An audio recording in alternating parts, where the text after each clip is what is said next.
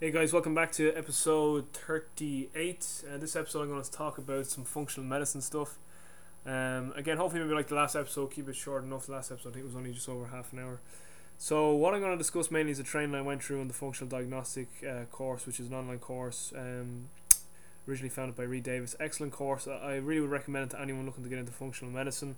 So what I'm going to discuss really just is the four flagship tests that they really emphasize in the functional diagnostic nutrition and why you might want to use them. So I suppose maybe just give a bit of background into what functional medicine is. I suppose if you were to compare it to conventional medicine essentially just treats symptoms. It doesn't get to the root cause, whereas functional medicine tries to get to the root cause of someone's symptoms and ill health. That would be essentially it in a nutshell. Um, the reason why I got into functional medicine, I suppose, is because I was training people, and you realize that it's just exercise and nutritional advice just wasn't enough, that there was definitely deeper issues going on. And even currently now, even just thinking about it, functional medicine, what it definitely is, another massive tool in the toolbox. It's still another massive tool in the toolbox. There's still a load of other factors that need to also fit into the picture of getting someone to attain their optimal state of health and well-being. And just as Eddie Holtz would say, making them the strongest version of themselves.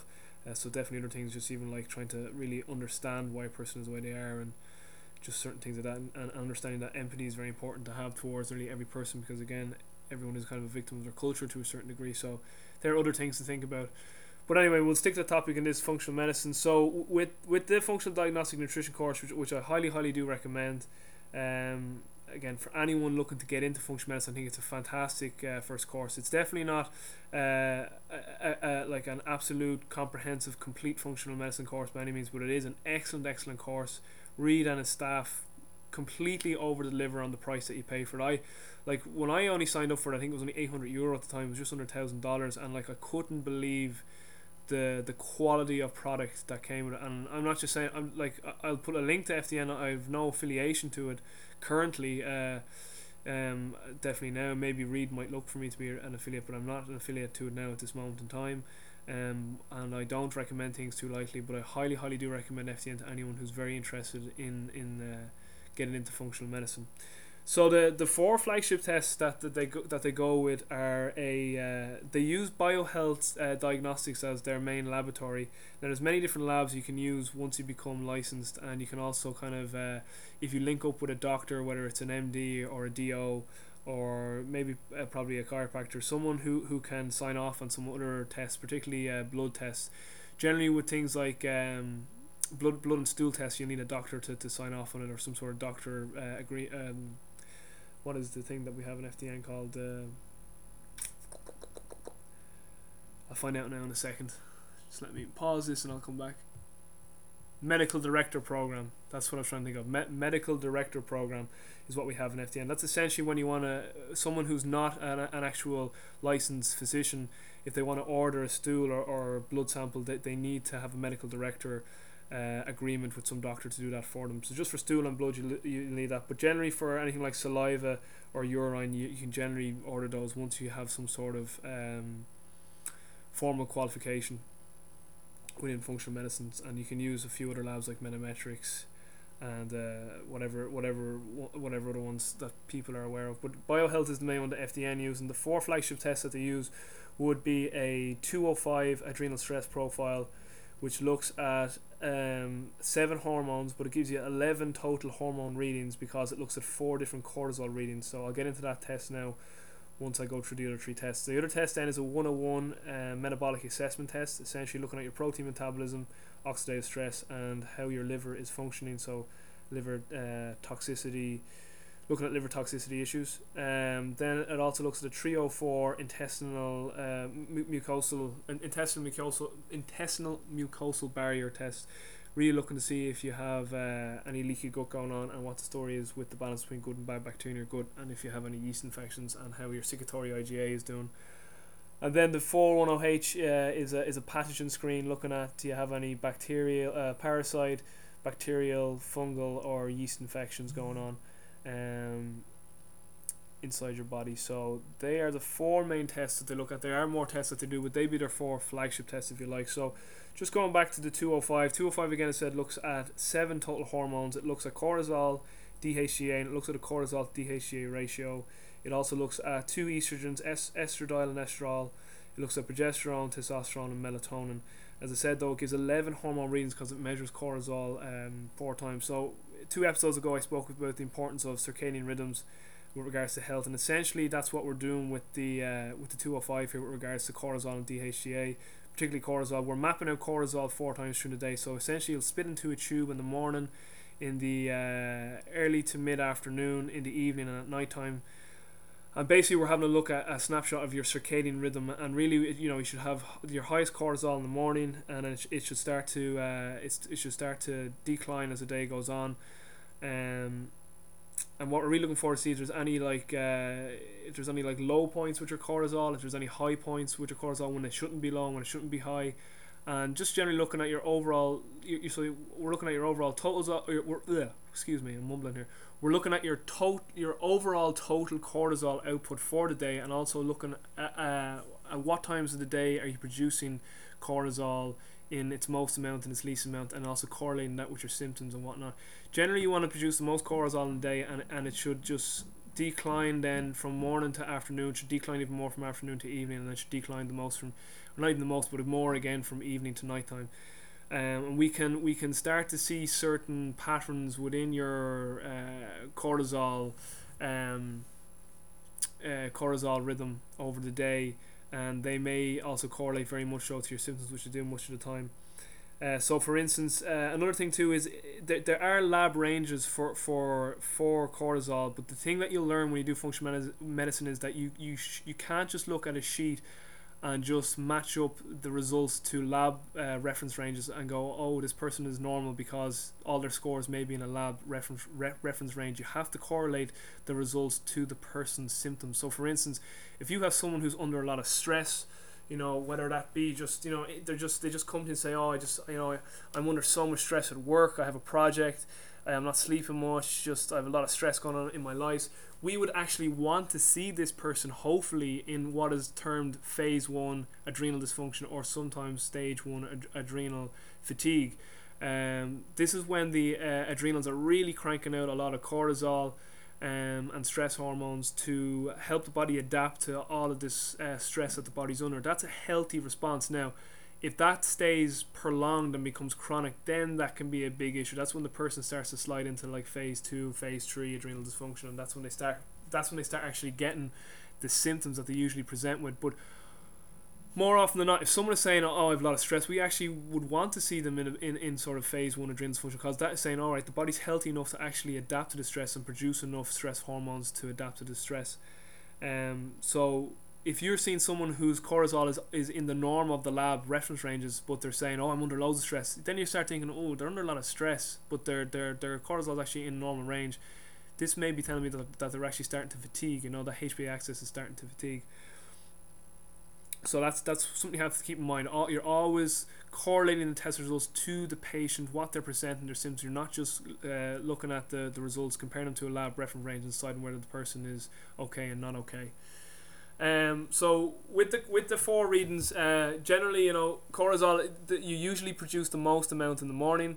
If you see a big dip then in the evening, or something funky, a big dip in the early afternoon and evening readings, so the 2 readings after the morning one, so the second and third samples of saliva, if you see a big dip where they dip down a lot, or they fluctuate up, or one goes down and one goes up, you just see something funky going on there. Generally that's something to do with a food sensitivity, or food intolerance, or something to do with the environment, some environmental toxicity, or it's definitely some sort of environmental influence, whether it be food or an actual chemical product or something. You're definitely reacting to something. Generally it's a food sensitivity, and you're getting some sort of issue with regards to stress response and blood sugar issues and whatnot, but generally they correlate that to some sort of food sensitivity or intolerance, or some sort of chemical intolerance.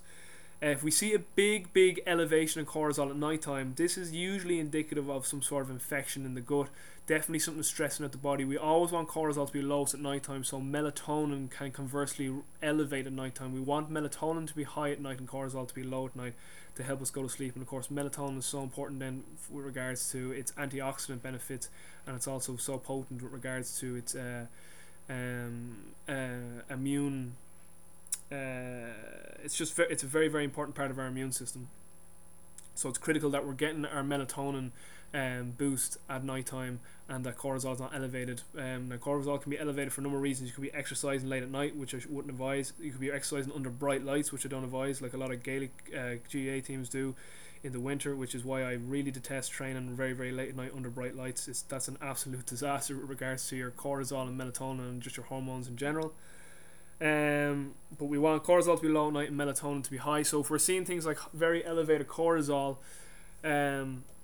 at night time, where there's definitely some stressing out the body, and usually it could be some sort of infection going on in the gut. And if we also see melatonin low as well in our 205 test, that would also indicate that something's going on usually with the gut.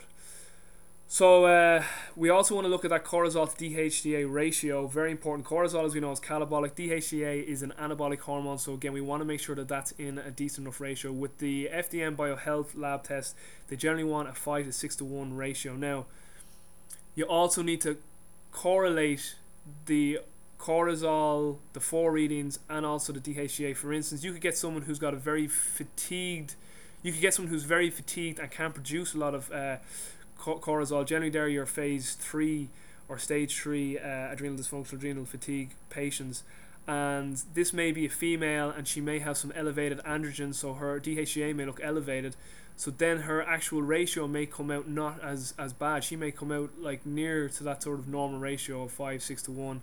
And if you just looked at that going, oh, you're actually okay, but she's really not. It's because she's not producing a lot of cortisol, and actually her DHEA is elevated, making it look like the ratio is okay. So again, you have to look at the whole picture with regards to these tests. But again, I've got these guys putting these water meters outside the house. They're just dumping like concrete out the front. Anyway, again, so that ratio is very, very important, and again, we got to take the whole picture in with regards to all the test results. So generally, the ratio we want is about 5 to 6 to 1 ratio, and that DHEA, you know, the lab reference range on that Biohealth is usually 2 to 10, and we kind of want it in that mid range, that of 5 to 6 again. But again, you have to correlate these things to the actual patient. What I've seen a lot with female clients lately is, you know, this sort of PCOS type syndromes. You know, they have high androgens, they have irregular menstrual cycles, and a lot of them have insulin resistance issues. So you're going to see those types of females are going to have high levels of DHEA and testosterone, and maybe even some estrogens and estradiol. So the next hormones that are there are the estrogens. So they look at estradiol and estrol. Estrol is one that they don't seem to be too concerned about, and personally I haven't looked enough into. They're more so concerned with estradiol, and usually estradiol is always more elevated than estrol. Very rarely would you see estrol higher than estradiol. Estradiol is the main estrogen hormone. Again, just looking to see where this is. There's different reference ranges for it again. I'm actually going to pull up a 205, so I'm going to pause this again, and sure, I'll be back in 1 second. You guys won't even notice. So I just pulled one up here right now. So just actually going back to that DHEA, the lab range on the Biohealth is 2 to 10, so usually in that kind of mid-range of 5 to 6. The actual cortisol, some reference range 22 to 23 to 42, so usually in between that range. But again, you got to correlate these results to the person as well. You can't just look at the lab reference range, so keep that in mind. Estradiol, it depends on what time of the cycle you get at. So a lot of women come with very irregular cycles, so you know, ideally you're meant to tell them to take it at mid-cycle because you want to get a look at both estrogen and progesterone. So there's a follicular phase range, which is the first half of the cycle. There's the mid-cycle and the luteal phase, which is the second half cycle. Then there's a range for postmenopausal and physiological range, which is people who are just past menopause. Then there's estrol. Same with that. There's a pre-menopause, post-menopause, and a physiological range. There's no follicular, mid, or luteal cycle on it. Just a pre-menopause, post-menopause, and a physiological range. You'll often see with men who have testosterone issues, they'll have some elevated estrogens. That's, of course, more than likely they have inflammation going on in their body. They have too much aromatase going on. That aromatase then converts their testosterone into estrogen. They're the guys that kind of get the man boobs. Progesterone then is the next one. This is also both for males and females. So with the females, there's a premenopausal, postmenopausal, physiological range, and then with the males, there's also a range for them too. Then there's melatonin and testosterone. As I said, if melatonin is below, generally they say below 18 on the biohealth lab results. If it's below this, it's usually indicative of a good issue. And then the testosterone, this will tell us whether a male is underproducing his testosterone, and it'll also tell us whether a female is under or overproducing testosterone as well. You'll often see with your PCOS females that they have very high testosterone. You'll often see with a lot of your males that they're very low in testosterone, with males presenting with sort of health issues. But so that 205 adrenal stress profile, again, looks at those 4 hormones: cortisol, DHEA. It looks at the total cortisol sum. It looks at 4 different cortisol readings. It looks at the cortisol DHEA ratio, and it looks at 2 estrogens: estradiol, estrol, progesterone, melatonin, and testosterone. So it's a very comprehensive test. I think it's $176 to get the test done, and then obviously that's only a lab fee. You also have to pay your practitioner their fee for the interpretations. So the next test, then, the other flagship test, will be the 101 metabolic profile assessment, or metabolic assessment profile. This looks at protein metabolism, what's called indican, a urinary indican. This is a urine test. Now the 205 is a saliva test. It's all saliva. You just spit into 4 tubes and you'll get the results for those 7 different hormones and get those 11 hormone readings. But the metabolic assessment profile, the 101 metabolic assessment, is a urine test. So you'll just pee into a tube, or a tube or two, and you'll just send that off to the lab. And basically they're going to look at your protein metabolism, because it's very important you're breaking down protein for a number of reasons. Obviously to repair basic muscle tissues, but even more important, to be precursors to the neurotransmitters in your brain. So you'll often see people who've got like mental health issues, and people who are very just emotionally unstable are usually protein deficient to some degree, again because they have either low stomach acid levels. If you have low stomach acid levels, then you'll have a poor supply of digestive enzymes from the pancreas, and then more than likely you're going to have issues going on inside your intestinal wall. Probably have leaky gut and bacterial issues as well, and all this and whatnot, and also an imbalance between good and bad bacteria in the colon and all this sort of stuff. It also looks at urinary lipid peroxides, basically your oxidative stress, seeing how much oxidative stress is going on at a cellular level. Obviously we know that excessive oxidative stress is not a good thing. It increases aging, and if you're getting older, it means your risk of getting chronic degenerative disease is a lot greater. So this is why we often hear antioxidants are so good. Now there is a balance to that too. That there is a lot of things saying that over consumption or too much antioxidants can actually get rid of some beneficial free radicals that actually can get rid of some mutated mitochondria. So again, it's about a balance there. But generally, this urinary lipid peroxides is just looking at oxidative stress. With the reference range here, it says 1 to 7.5, but in our training with FDN they say anything over 5.5. You see anything over that, there's generally something going on there. There's usually too much oxidative stress. Just going back with the urinary indican, you want to tell your clients the day before to eat a lot of protein to challenge that protein metabolism, and it'll just come out as a negative or a positive result essentially. And so, but in FDN they would even say even if it comes out negative, that doesn't mean anything. That doesn't mean that they actually have good protein metabolism. It just came out negative. So like they would still generally treat most people with some sort of hydrochloric acid and digestive enzymes, unless H. pylori was detected. If H. pylori is detected, you don't want to take hydrochloric acid initially until that's gotten rid of. The last test then on the 101 metabolic assessment is a urinary bile acid sulfates, UBAS for short. Essentially this is looking at, do you have a stuffed up liver? Is your liver toxic? Does your liver need to be cleared out? We know that the liver is absolutely essential, hence why the word live makes up the first 4 letters of it. You couldn't live without your liver. It does some amazing things. Nearly everything you eat goes through your liver and gets metabolized there. And again, the lab reference range here for males on this one is 1 to 8 and females 1 to 12. But again, FDN tells us anything over 5.5 is generally indicative that there is toxicity issues with regards to the liver.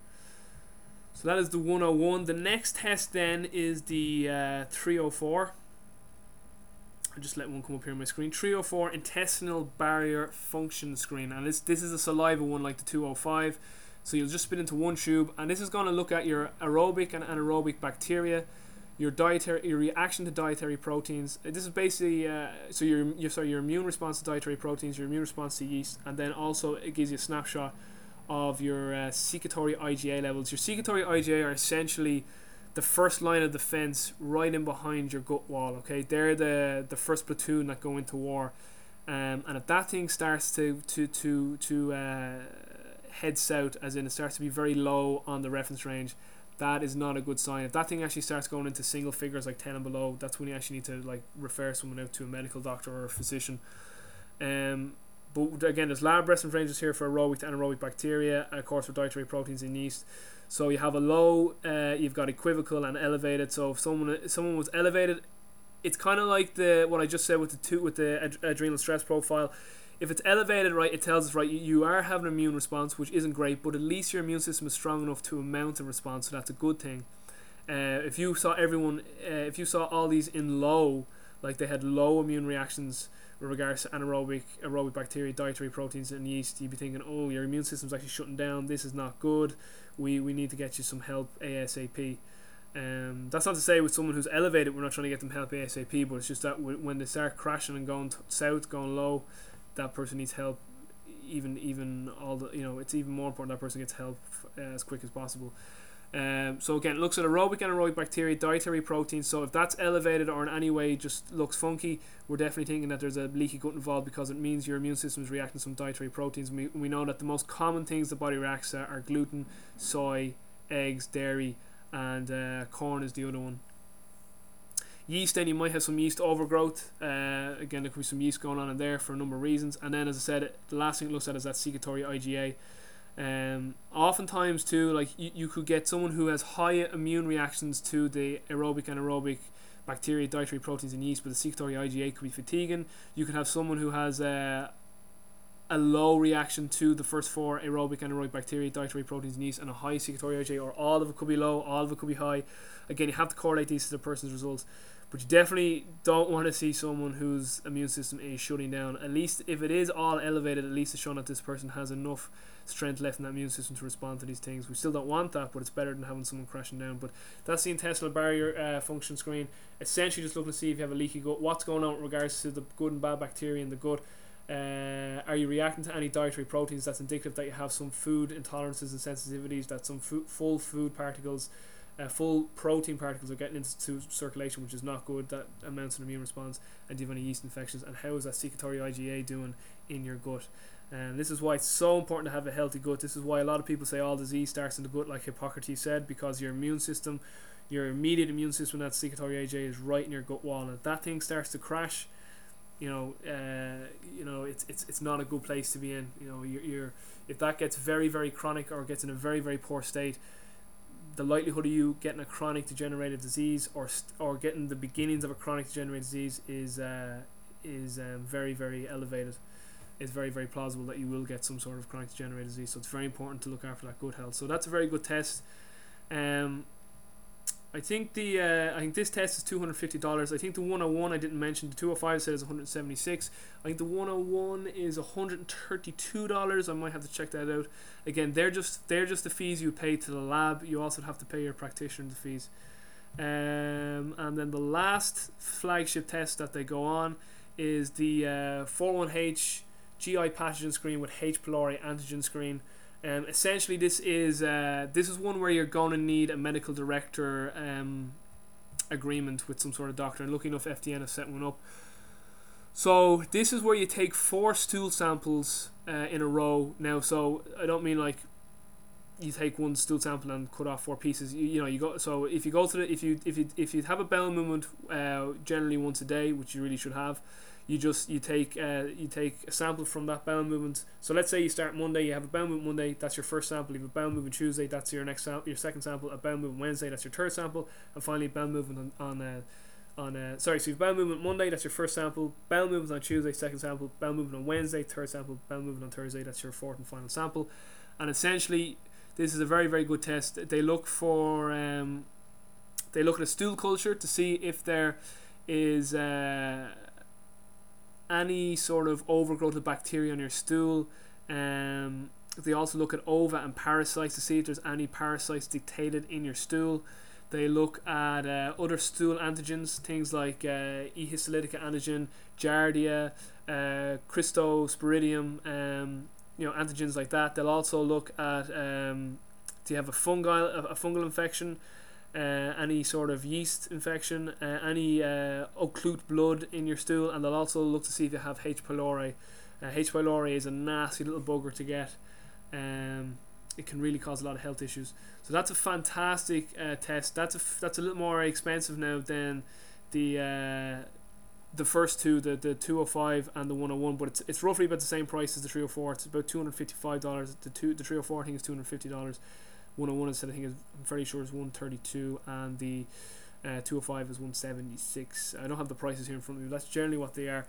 I think, if you look around any of your labs, that's pretty, for what you get, that's as good as you're going to get in regards to pricing. To some people that's a lot, to other people they think that's nothing. It depends on where the person's coming from. You can get some people who spend thousands on doctors, and then you tell them this and they're like, oh, that's actually pretty cheap from what I've spent before. And other people, maybe it's their first time, we're like, oh god, that's a lot of money.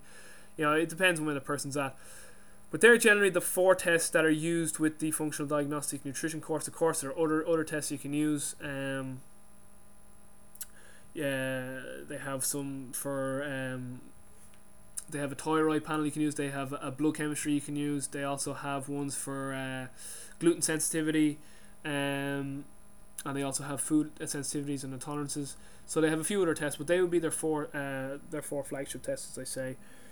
So I definitely think if you're someone who wants to get into functional medicine, I would definitely recommend the FDN course. This isn't a sales pitch, guys. I'm just telling you what I learned through them. I originally started with, I signed up for it, I think, in October, November 2011, but I didn't really start till early 2012. It took me 9 months to get through the program. Generally takes someone about 6 months. I guess I'm just a slow learner. I had Julie Herbal. Julie has changed her name though. She got married to that. But Julie was my mentor. Fantastic, lovely woman. Really, really helpful.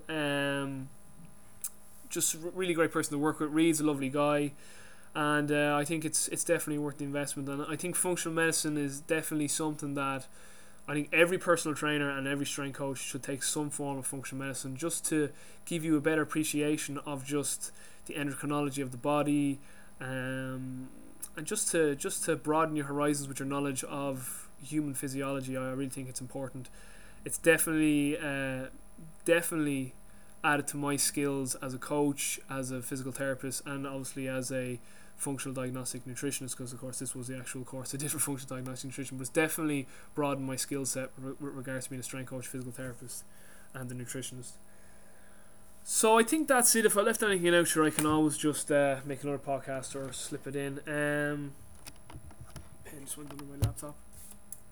I think that's it. That's the 4 tests. So the 205, the 101, the 304, and the 41H.